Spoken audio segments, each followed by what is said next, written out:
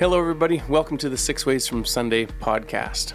Today, I have Reverend Robin King joining me for coffee again, and over the last couple weeks, Robin and I have been on a bit of a wilderness journey. So we've headed into the season of Lent with some really fantastic stories, and today we've got another great story, a biblical story to explore, but also I think it's going to lead us into sharing some personal stories from our own lives. I'm hoping. I'm looking at Robin, hoping that he's going to open up and share some deep and entertaining stories with us, and I've got a couple in mind as well that kind of relate to this theme of wilderness. And so Robin was sharing last week that his plan through the season of Lent for his Sunday morning sermons here in Bashaw and at the Bashaw United Church is to explore some different biblical characters who had wilderness experiences. And last week we talked about Adam and Eve and their exit from the Garden of Eden out into the wilderness of the world, and another possible way to interpret that, which was really fascinating. And if you haven't listened to last week's episode, you better check it out. And this week we're going to talk about the Noah and the Ark story. Is that right, Robin? Sure, and toilet paper. And toilet paper. We're going to talk about toilet paper. Which they probably not share have. Our favorite brands, you know. Yeah, okay. Yeah, so, no promotion there. So help how me does understand. Toilet paper relate to that? How are we gonna get there? People are crazy, Ben. People are crazy. They are indeed. How we got there when we were talking about this before, I cannot imagine... And I, you know, whether you think the Noah story is literal or it's a metaphor, it's a myth, or, you know, what its purpose is, the fact is we tell this story about Noah and the ark, where Noah and his family and the animals get on the ark, and then they get off the ark 40 days later, right? That's pretty much it. Yeah. For content of those 40 days, which I personally think is a wilderness experience. Not just because it's 40 days, but we'll get to that. But when we're talking about that, I was saying that I cannot imagine what it would be like to be on one of those cruise ships that's quarantined because of the coronavirus. It would be crazy. And I mean, because I'm sure the cabins are so, especially if you're not in first class, the cabins are going to be tiny. Mm. You're not going to have a balcony or anything. So you're like in this really enclosed space.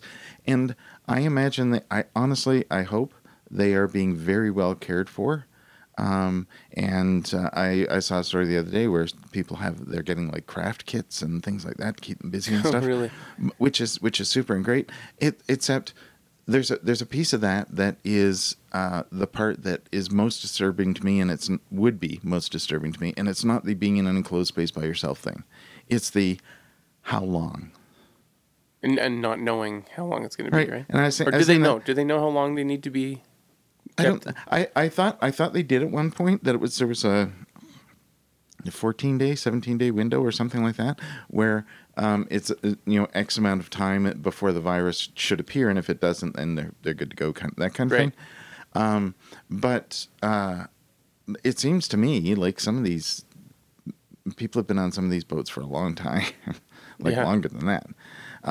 But even if they're saying to you, oh, it should only be this long, you know that when some government official says to you, it should only be this long, it's not going to be that long. It's going to be way longer. You know it is. Of course. Because, it's like hospital wait times. We anticipate, or being on hold on the phone.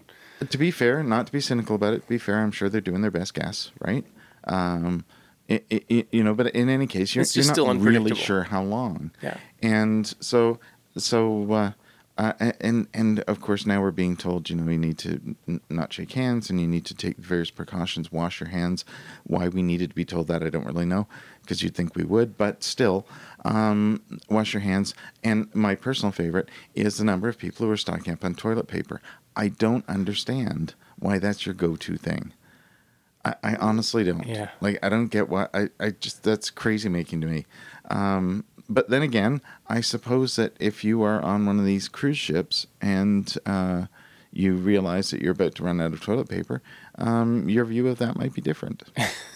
But everybody that I've talked to about this story is equally mystified and confused as to the logic But there's got to be enough people who are rushing out and doing this and buying up all the toilet paper that the stores are running out.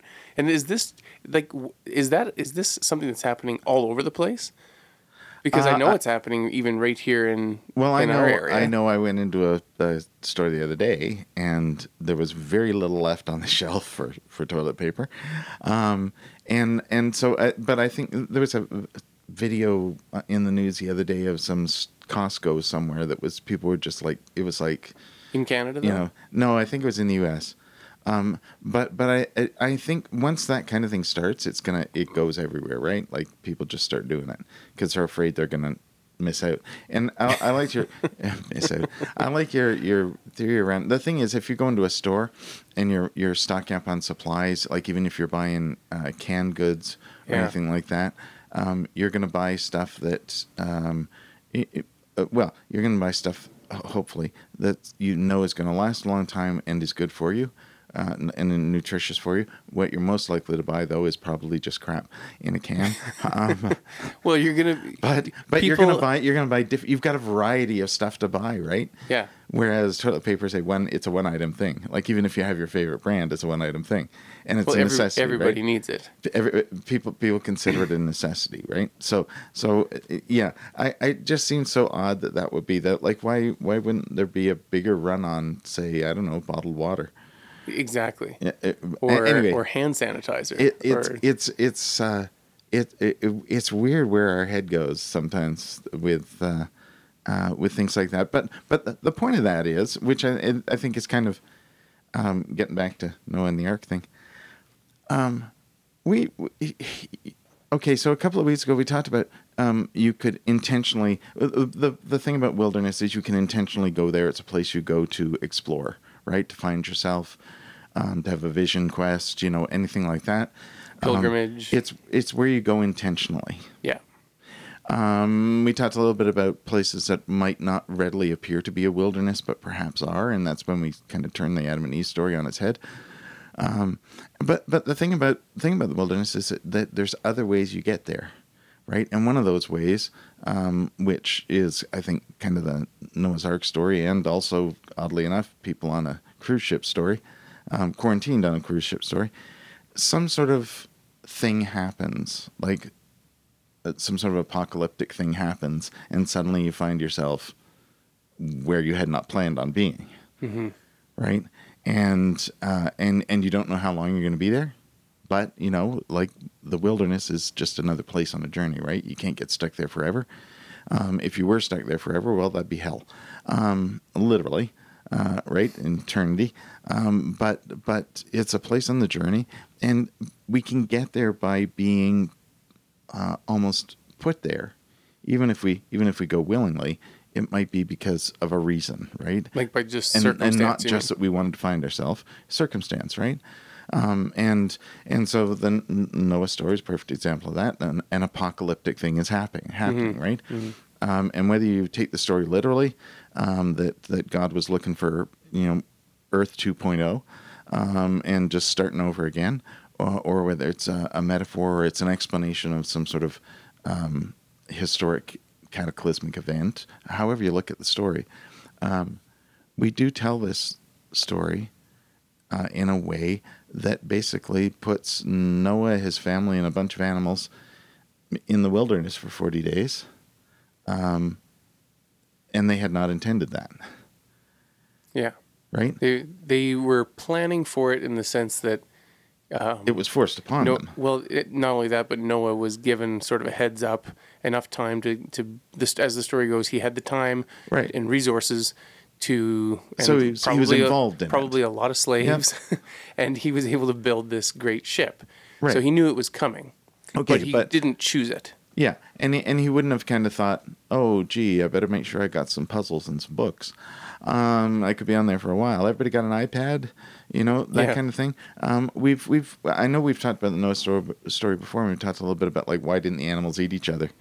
And again, not to be stupid about it, whether you take the story literally or metaphorically or mythologically, however you understand the story, the fact is, a bunch of human beings and a bunch of animals were stuck in the wilderness for 40 days. And you have to wonder why they didn't eat each other. You have to wonder how they managed to have enough food to last just the right amount of time without having to eat each other, because they wouldn't have known how long it was going to be, right? There's all sorts of questions around that, and I think it's interesting to explore that, because it's an opportunity to kind of wonder the very thing that's happening right now. You have a worldwide virus, and you start quarantining people. You start shutting down countries, literally, and like how are people going to deal with that?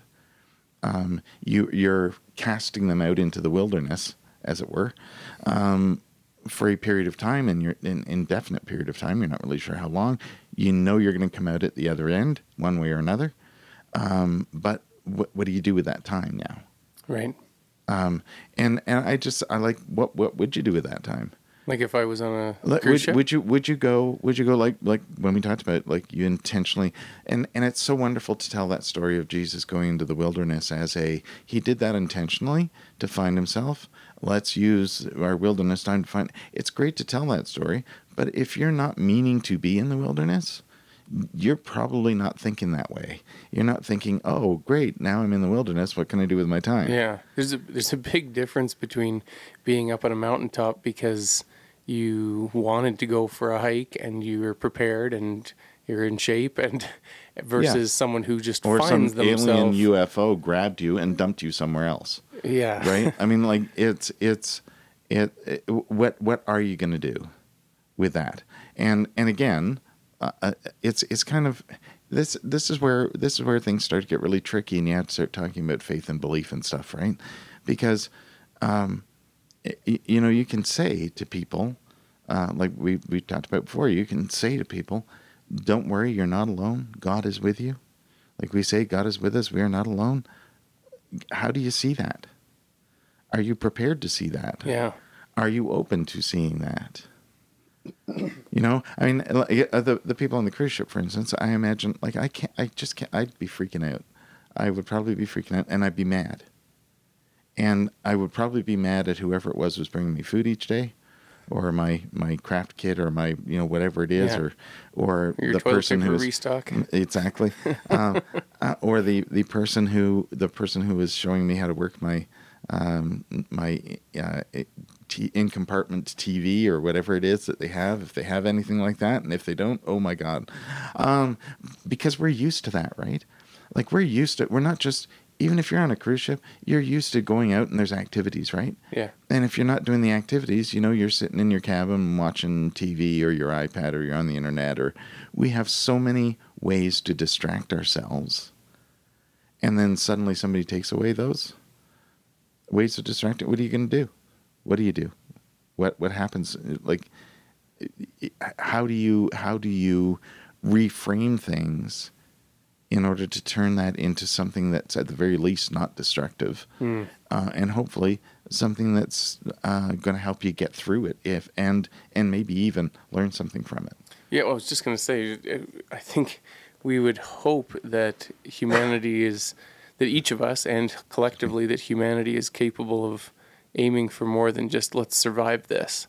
Like, the power goes out and you've got all of a sudden an unknown length of time to get through not having your lights on and your stove's not working, and when it's happened at our house, involuntarily you'll go to do, like, you'll hit the light switch knowing that the power's out, but we're so used to it being there.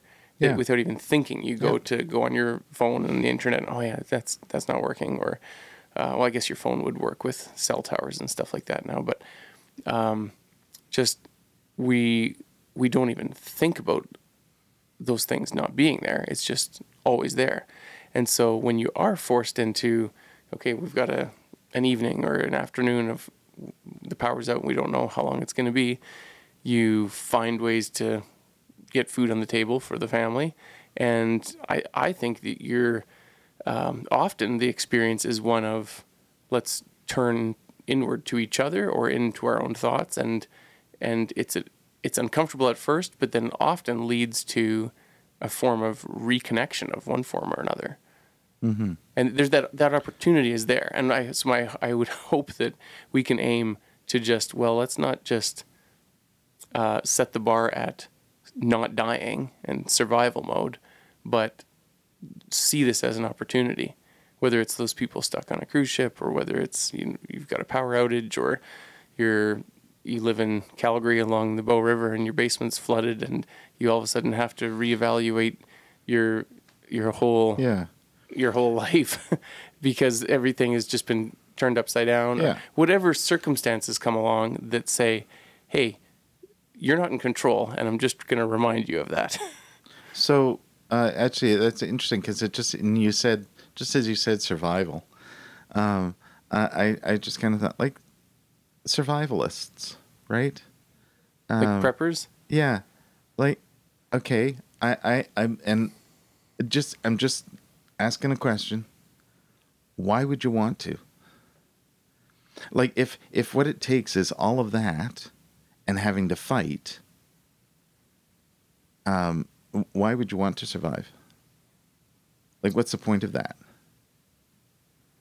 Well, what are you saying? It's better to just be unprepared completely? No. I'm just saying, like, if you're somebody who's stockpiling stuff in your basement, including guns and weapons and all that kind of stuff, right?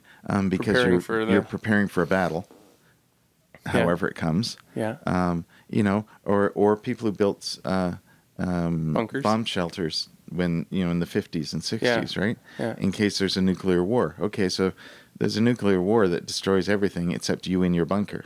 What would be the point of surviving if there's nothing? Well, maybe those people are going to repopulate the earth and reboot humanity, Robin. Maybe they are, and that's just my point, though, is that again, in order to have I think an understanding of like that whole sort of wilderness experience thing, you've got to have a vision of something that's beyond it, of an right? end, yeah. Right, being somebody who's stockpiling weapons because you're not taking my damn guns, and you're building bunkers in case there's a nuclear war. Are you actually prepared for that event itself, or are you prepared for what happens after that?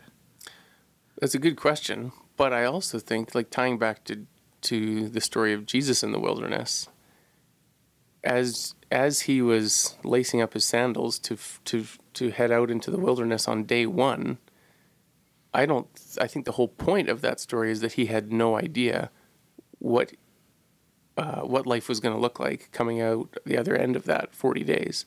And so do you ask the person who's heading into the wilderness, hey, you better have a pretty clear idea of what your end game is here, or is that an impossible request? Because the whole point is that the wilderness journey transforms you or reveals something that you didn't see beforehand. And so Jesus, came out at the other end prepared to go into his ministry, like you were talking about last week. But before that 40-day wilderness experience, maybe he didn't even know what. That's interesting. I think that Jesus knew what needed to be done. He needed to just figure out how to do it. And I base that on my thinking on that is that I'm basing that on the fact that he was just baptized, and the story about he comes out of the water and the dove lands on him. The Holy Spirit comes to him, and the voice of God says, "This is my son." So we know who it is. Mm-hmm. The question is now, what's he going to do with that? So to me, that's more a story around, I know who I am. What am I going to do with it? Rather than I go to the wilderness to discover who I am. Right. It's a little bit different, but it's nonetheless different. And so I think there's a view to you come out of the wilderness prepared to do X, right? Yeah. And you knew that going in. Although that's a really good point. What if going into the wilderness, Jesus thought, oh, I think I'm going to be doing this, and then came out of the wilderness going, nope, I'm doing this. Well, he was, after all... Because he discovered something different. Well, he was, after all, human.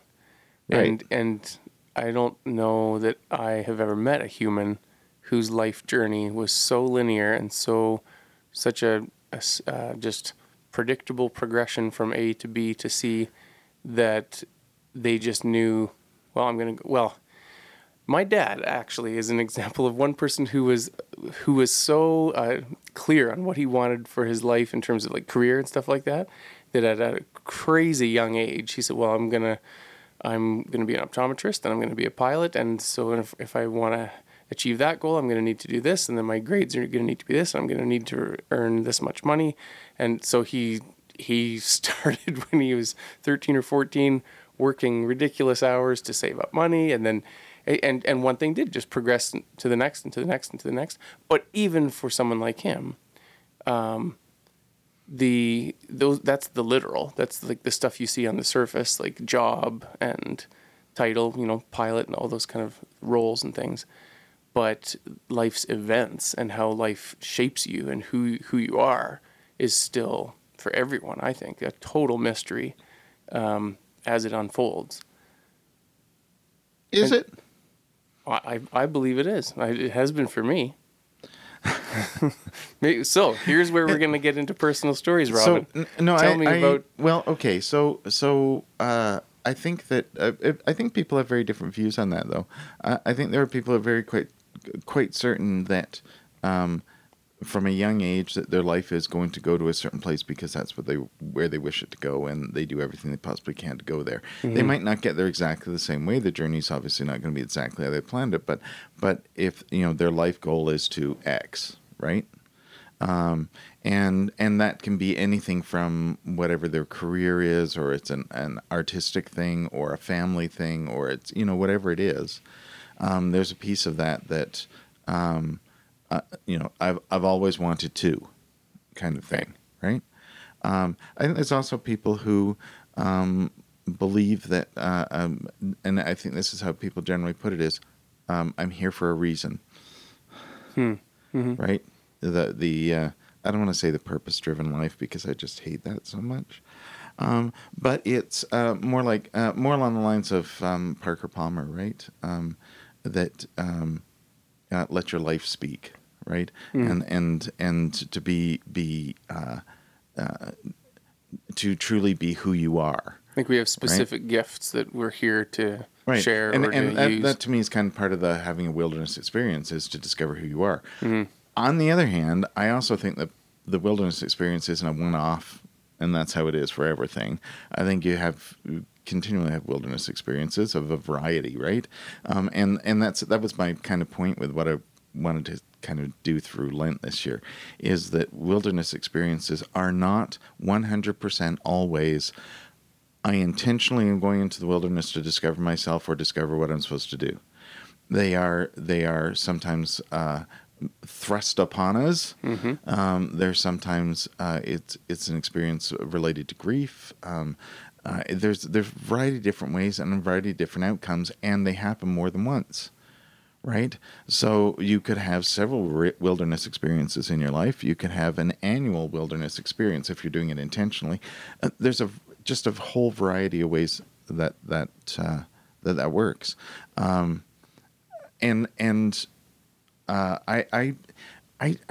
think that people, we're all different, and but we're all human.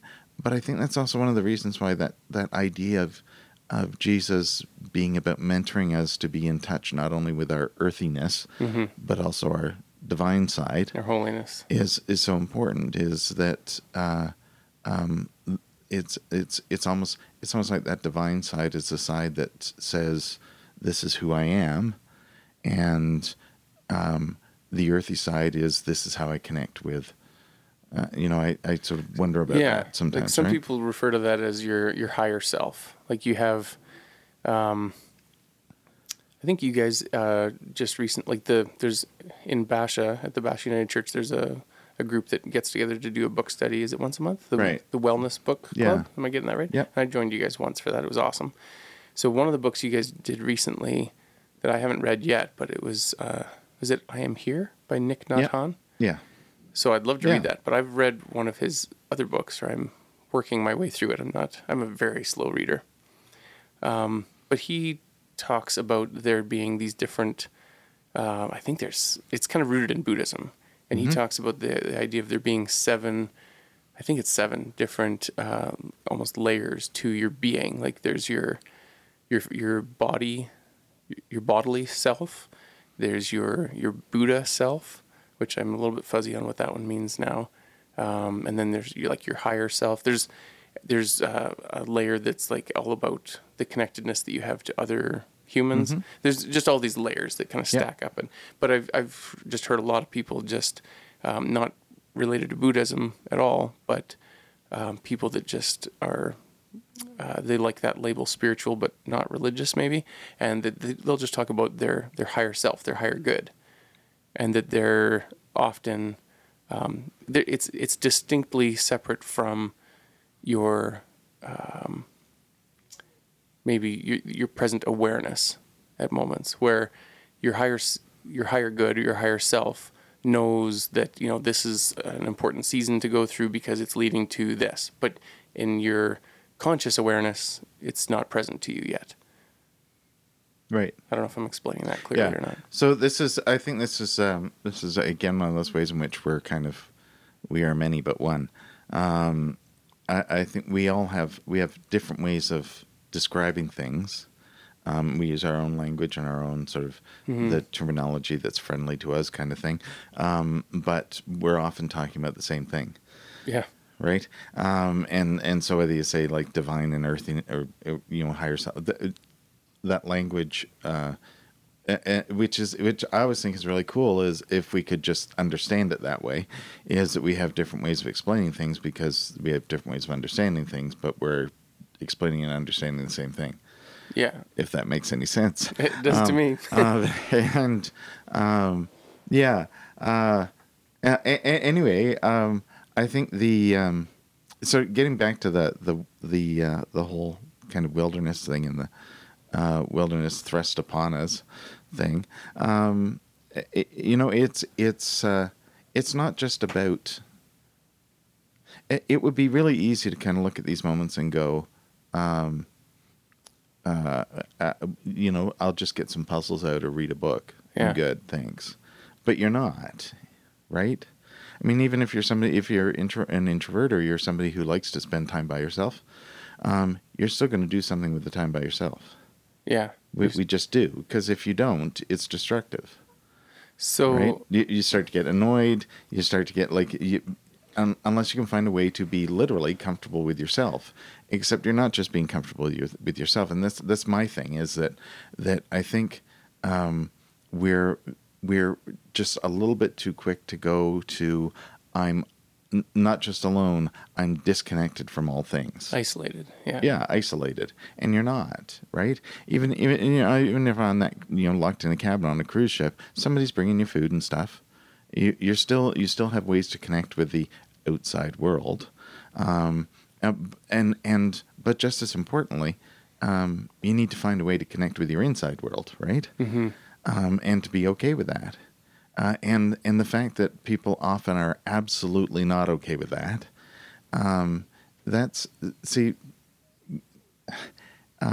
It's like love your neighbor as yourself. How do you love your neighbor if you don't love yourself? If you can't connect with yourself. You've got to find a way, right?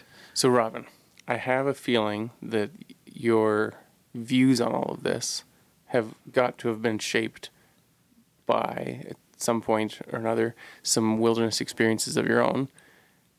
Let me interview you here and ask you, what have been some defining wilderness moments for you where that's been the challenge, is to look inward, to be comfortable with yourself, or how did you get through it? Take me back to a time. Sure. Because I warned you that I was going to ask you this. So you I'm had time to think about it. Okay, but I'm going to go to my go-to wilderness story. That's fine. Yeah, well, I hope so, because you're in it. That's okay. So my journey into ministry might not have been as smooth as others. In fact, I thought I was going to be a priest when I was 15, and it then took me 30-something years to get there, because I was distracted by the exotic allure of music. That's how I describe it. Yeah. Yeah. Or I was just running away. I don't know. Anyway, but I reached a point where I felt like ministry was where I needed to be, and I went to school, and I ended up in Bashaw as a student intern, and I thought things were going okay, and of course, whenever you think things are going okay, they're probably not, and they weren't. And this is one of those things where you kind of go, and it's so easy when we tell biblical stories. It's so easy to point at how this was done to us by God. And by done to us, I mean both the sort of punishment part and the freedom part, the redemption part, right? It's so easy to say that was done for us or to us, and we didn't have a part in it, because then that absolves us from our responsibility of actually having to have a part in it, which we do. And so it's often easy for us to say things like, like people on a cruise ship, this was done to us, Mm-hmm. right? And there is a point at which absolutely, but if you only ever look at it as this was done to me, and you don't take any responsibility for your personal self, Mm-hmm. then it's all about this is done to me. Yeah. So walk us through kind of what happened. So I think it's always important to acknowledge that you have a role in stuff. And my role in my journey to ministry was a lot me, because it's who I am, right? I don't necessarily always do as I'm told. And I don't necessarily always go the structural route. In fact, I'm not a big fan of structure sometimes, and I am sometimes my own worst enemy when it comes to the institutional church. Okay. And so anyway, I'm just meandering in the wilderness for a moment. You are. Tell me, get to the meat of it. So what was the... So I chose not to accept settlement. Settlement being that they will they give you place you somewhere. Yeah. The church places you somewhere, or you don't get ordained. Right. Well, you have to be placed somewhere in order to be ordained. Let's put it that way. Anyway, I also had some issues with being confirmed as a candidate and things. But the point is, I came here as a student intern to Bashaw, and then suddenly found myself with nowhere to go, and not knowing what the hell I was going to do. Yeah. Right? And so... because the placement here was meant to only be for what, couple years? You're just kind of supposed to be 18 months. Oh, okay. And then usually you can fill that in at the end until you're ordained, and then you go wherever you're supposed to go. And as it happens, okay, so what happened was I declined settlement, and then I was bumped a year. My approval was bumped another year, and then eventually Bashaw actually lobbied for me to be settled here, which is not always done, but somehow, thankfully, the church agreed, and so I did actually get settled here. I think, if I'm not mistaken, literally the year before they stopped using settlement. Really? So they don't do that anymore? It might have been 2 years, but they don't do settlement anymore unless you ask to be settled. I think you can still ask to be, but it's not a requirement. Anyway, the point is, so here I was in all that whole turmoil pile of wilderness stuff there.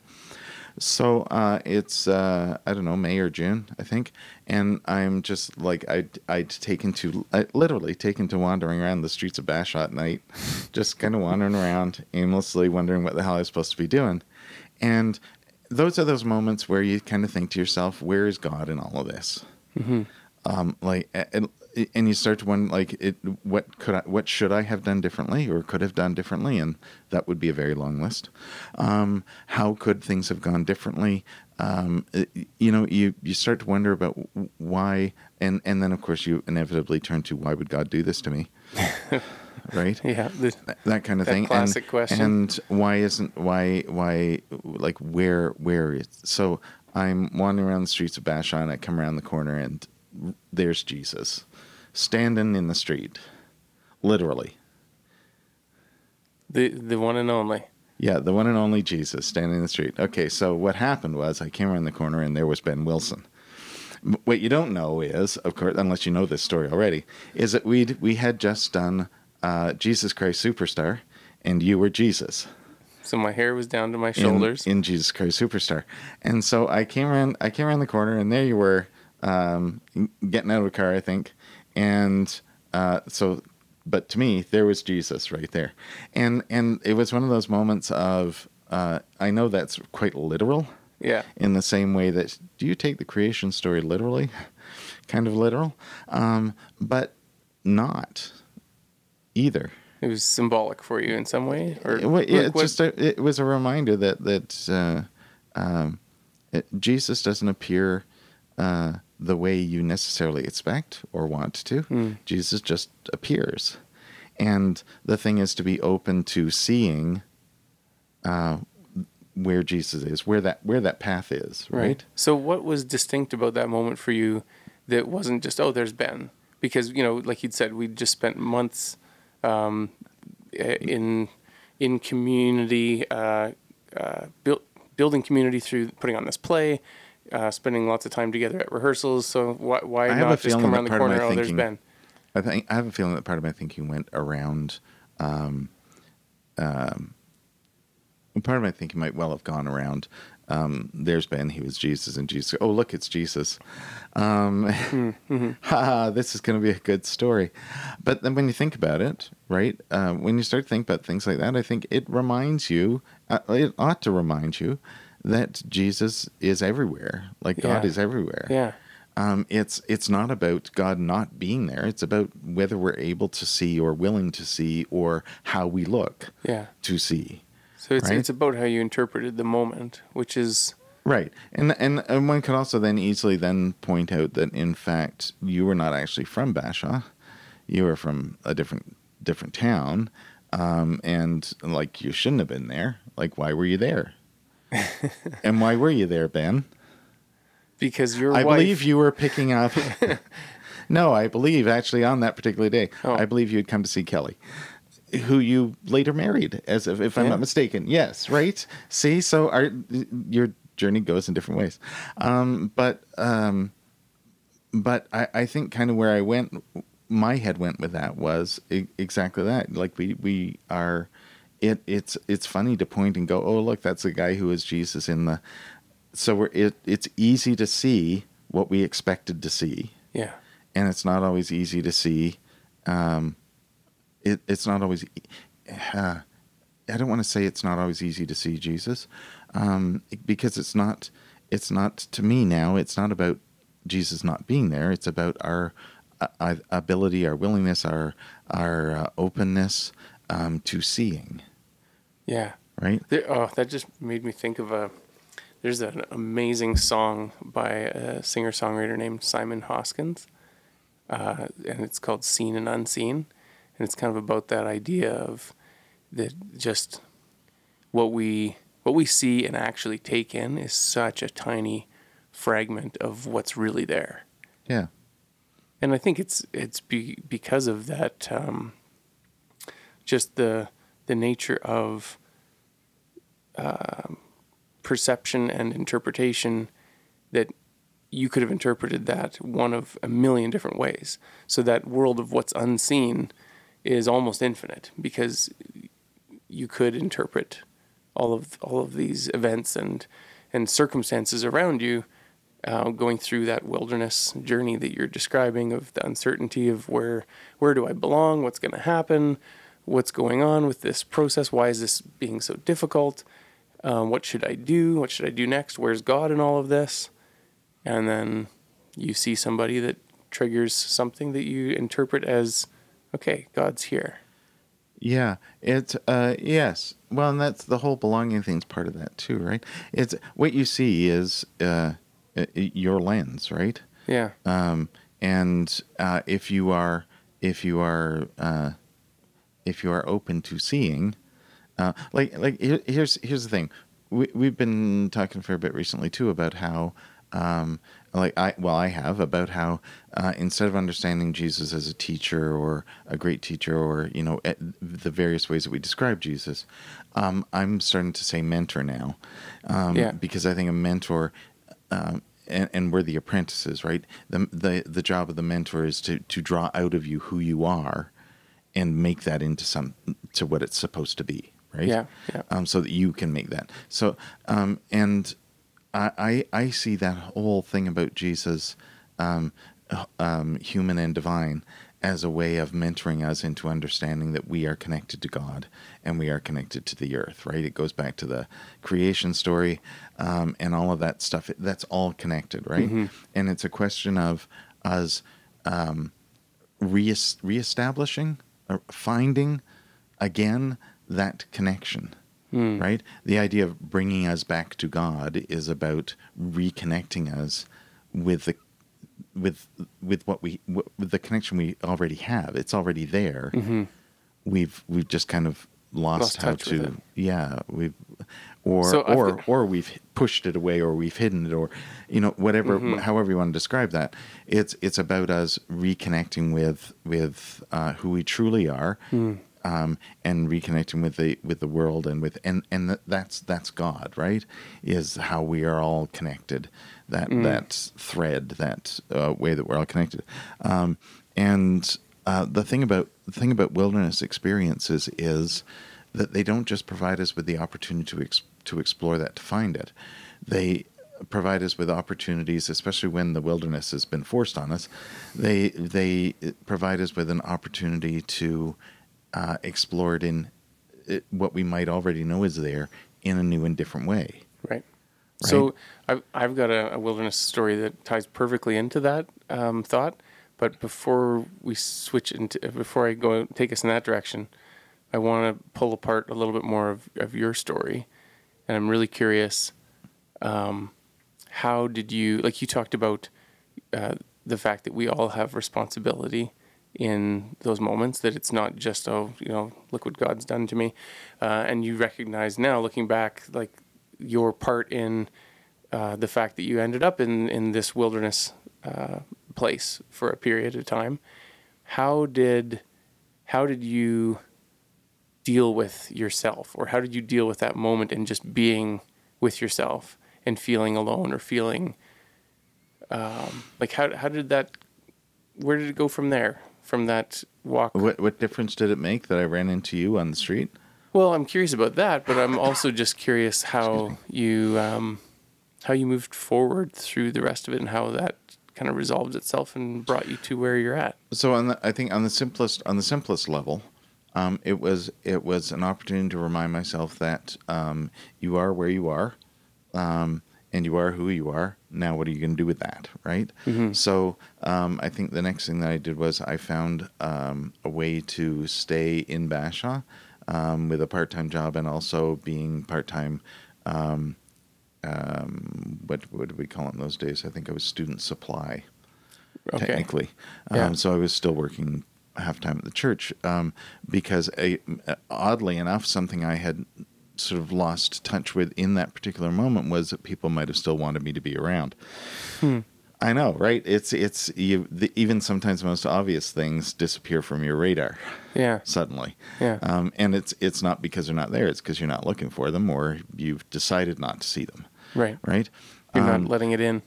So that was certainly a part of that. But it also then gave me an opportunity to sort of re-engage where I was at in a way that I thought might move me forward. So how did tell me about that? Like, what did you do? Well, just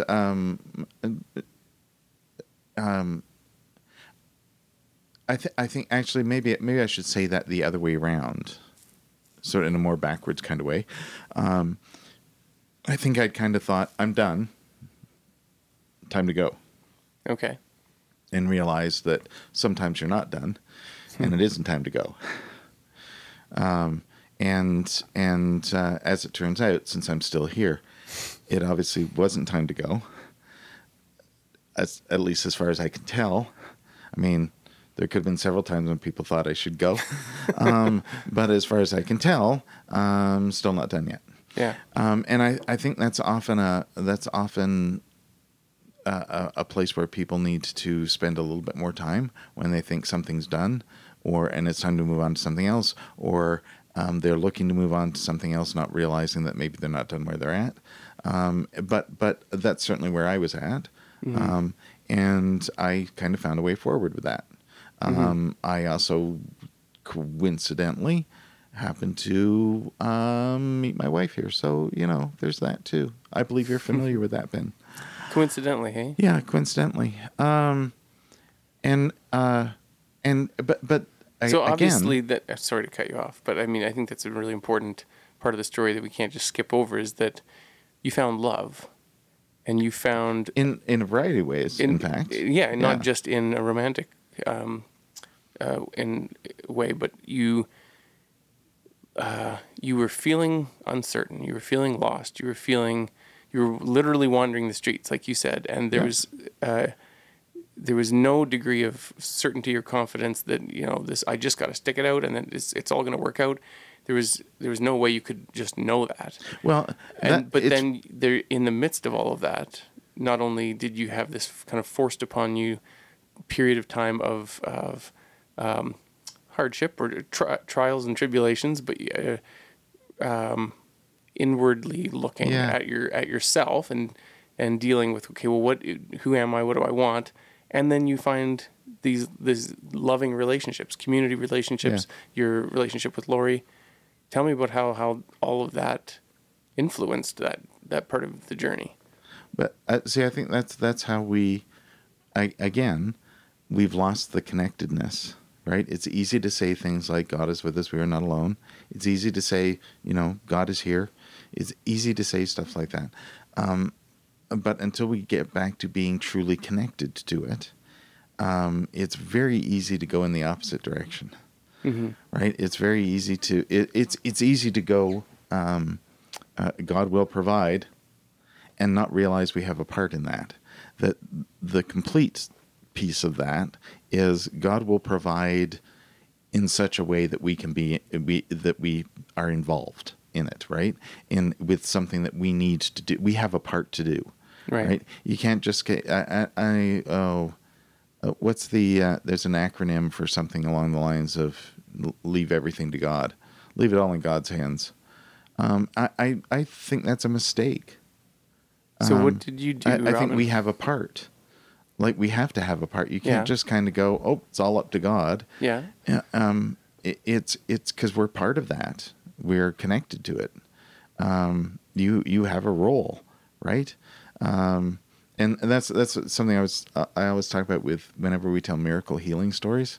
It's kind of like we tell a story where Jesus goes shazam, smacks somebody on the head, and they're instantly healed, like they had nothing to do with it.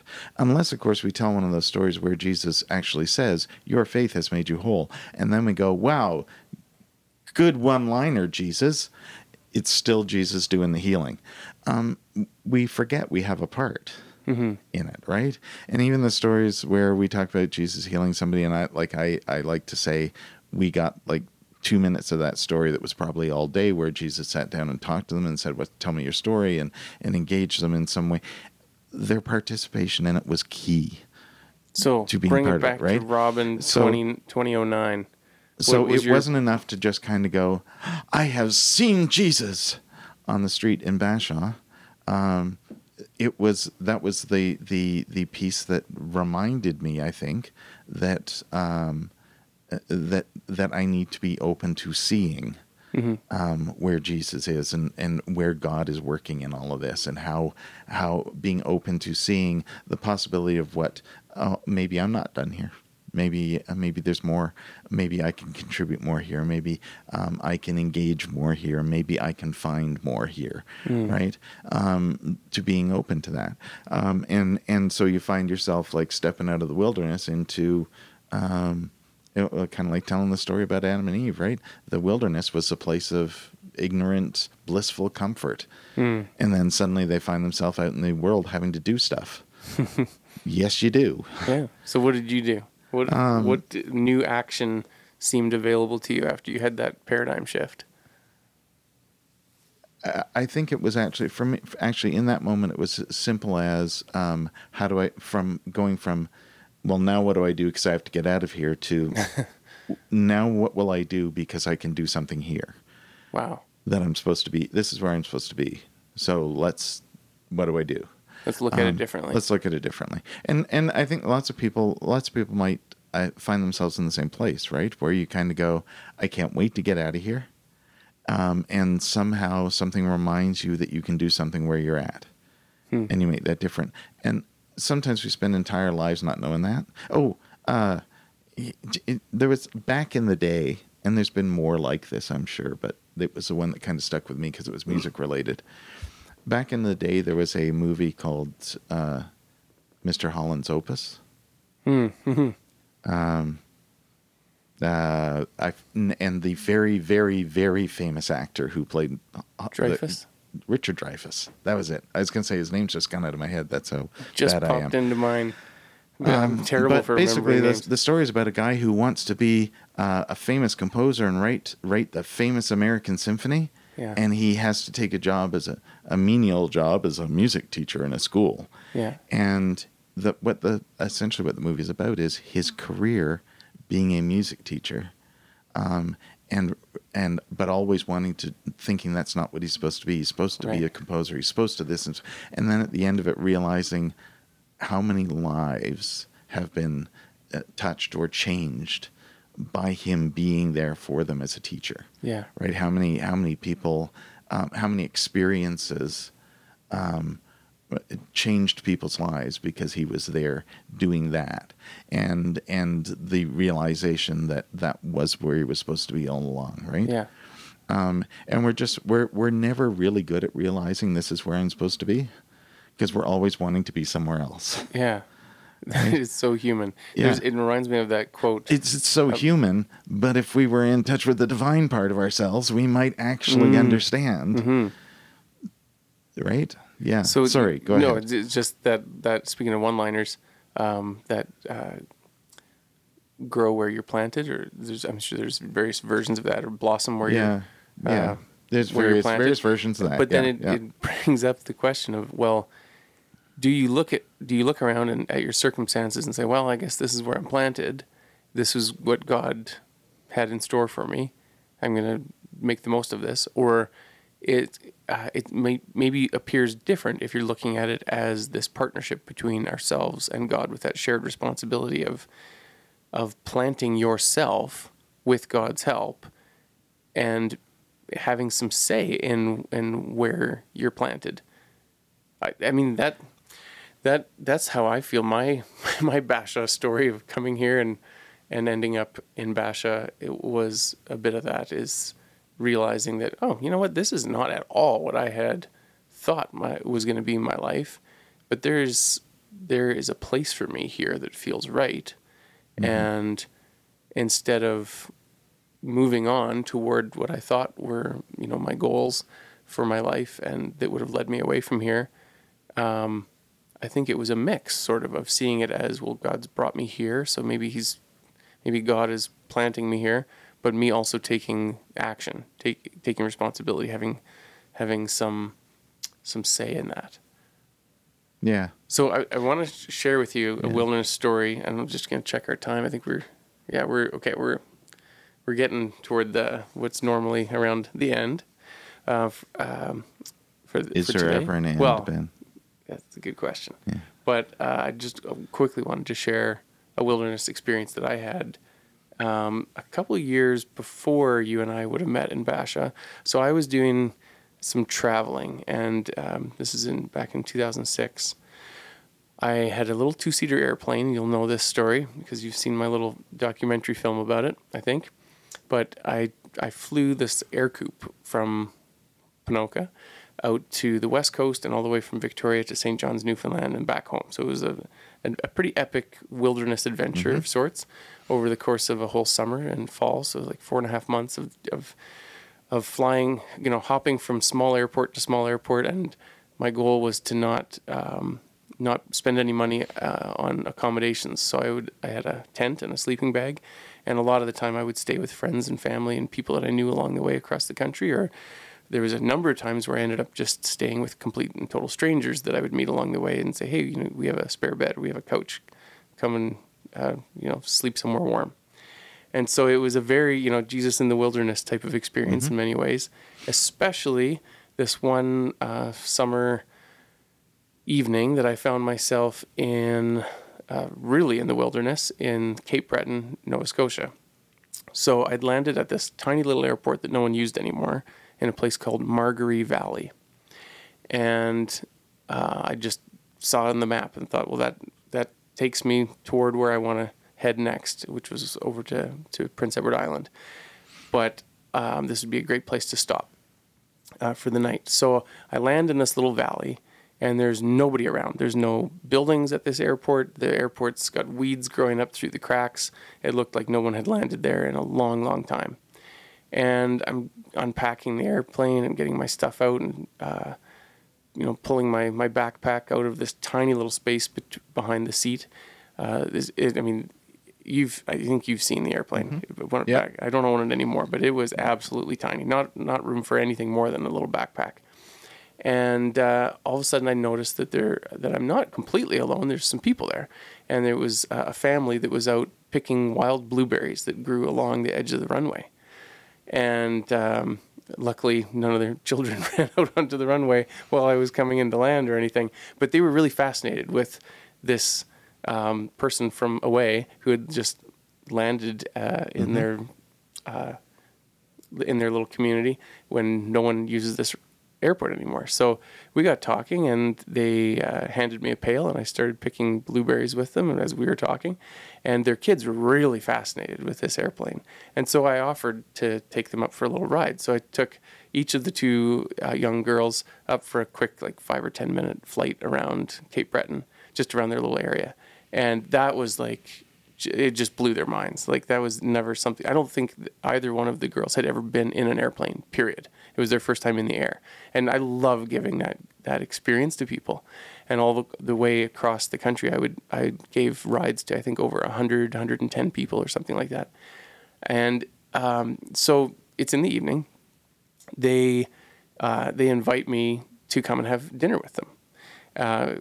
As we've been visiting and getting to know each other a little bit. So I thought, well, sure, that sounds great.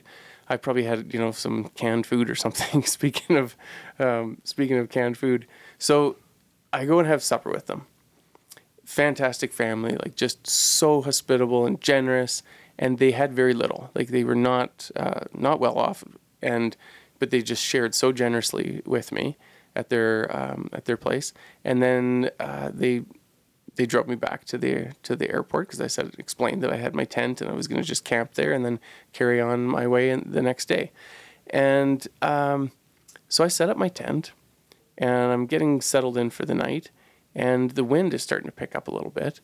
And before long, I find myself in this full-blown summer evening thunderstorm. The wind is just lashing at the fly on the tent. The rain is just it's this torrential downpour, and it's probably midnight or so by the time the storm really hits its peak. And I'm laying there in my tent trying to fall asleep, but it's so extreme that I'm just I'm starting to get scared and concerned. And I remember thinking to myself, why am I scared? It's just a rainstorm. What's going to happen? But I felt so alone because I was in this remote place that I didn't know, in this mountainous valley, little valley up in the Cape Breton Mountains, basically, and the wind was so strong. I actually was concerned that the tent was going to blow down, and it was anyway. So I was scared, and I remember just there was this moment where I decided to kind of call out to God, and I just said this little prayer to basically asking God to show me that I was not alone and that I was going to be okay and make it through this kind of scary storm. And literally seconds after that prayer, I heard this rumbling through the storm, and all of a sudden saw headlights and heard tires crunching up onto the gravel near my airplane, and because I had just pitched the tent right behind the airplane. And it was this family that had taken me home to their place for dinner. They'd driven out in the middle of this storm at midnight to check on me and make sure I was okay. And I just heard this voice of this little girl who I'd taken for the airplane ride hours before, and she was just calling out, Ben, are you in there? Are you okay? In her adorable Cape Breton accent. And I just felt like overcome, like washed over with this sense of like love, really, and care, and not being alone. And that gesture of like reaching out and coming and checking on this vagabond stranger traveler made me feel. And she said, come and sleep on the couch and get dry. I said, I think I'm going to stay. I'm okay, but thank you so much for checking on me. And they came back out again in the morning and picked me up and brought me in, and had breakfast at their place, and then they sent me on their way. And that next day, coincidentally, was a Sunday, and because of that experience, I felt inspired I thought, I got to find a church somewhere nearby if there is one, and just like, I want more of that feeling of reconnecting with spirit, or with God. And I think it was a Baptist church, maybe in Marguerite, that I wandered down the road and maybe hitchhiked, I can't remember, but found my way to this church. And then at that church, ended up meeting another family that kind of took me in, and they fed me and I ended up staying there for a day or two. They loaned me their car, and I drove all around Cape Breton exploring the coastline, and like just the generosity and the stuff that came out of that wilderness experience, if you call it that, was so rich and so fruitful and so full of connection and fellowship, and the whole thing was totally incredible. It put my whole state of being into this deep sense of openness and curiosity about others, and ability to just receive deeply, but also to try to want to give back, and inspiring me to try to return some of that generosity. And it was very humbling and also very inspiring, and it's kind of one of my kind of anchor stories that I'll go back to and relive in my head, in my memory, that really made me feel that in the midst of the wilderness, that we are never alone, and that I definitely wasn't in the middle of that storm. But there's also there's elements of your story that I think are the elements of any story that's a wilderness experience like that, where you feel connected to God, but you also in spirit, but you also feel connected to God in the sort of the hands and feet of others, right? The presence of others, yeah. Yeah. Excuse me. And that's part of the that I think that's part of the learning of any wilderness experience. Learning, yeah, I think I mean that of any wilderness experience is being open to seeing that, being open to experiencing that, and then and your engagement in that is what not only brings you out of it, but gives you something to take away from it. Yes. Right? Yeah, exactly. And so because again, being in the wilderness is only part of the journey, right? It's just a place in the journey. It gives you something to take to the next place. Right? Yeah. Yeah. It really does, but you have to choose it. You have to, yeah, well, you have to at least choose to be open to it. Yeah. I think I mean that. Yes. I think receiving it is often a fairly conscious choice. Yes. I think I would say I would express that as open to engaging it. Yeah. Being open to see it and open to engaging it, because obviously there are wilderness experiences where the engagement with it isn't simply to say yes, do it to me.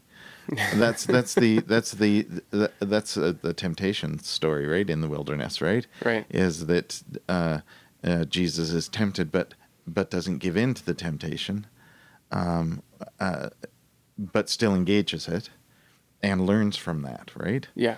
So it's the engagement that we learn from, not simply, and in fact, you welcomed their. Well, you even said you decided not to go in. You decided to stay. Yeah. Right. In the tent, but you welcomed their and embraced their concern and their love for you. Yeah. You didn't take them up on their offer, right? So it's the engagement piece that's important. Yeah. Yeah. That's a good point. Well, I think we're probably about to break a record for one of our longest episodes, so we should probably.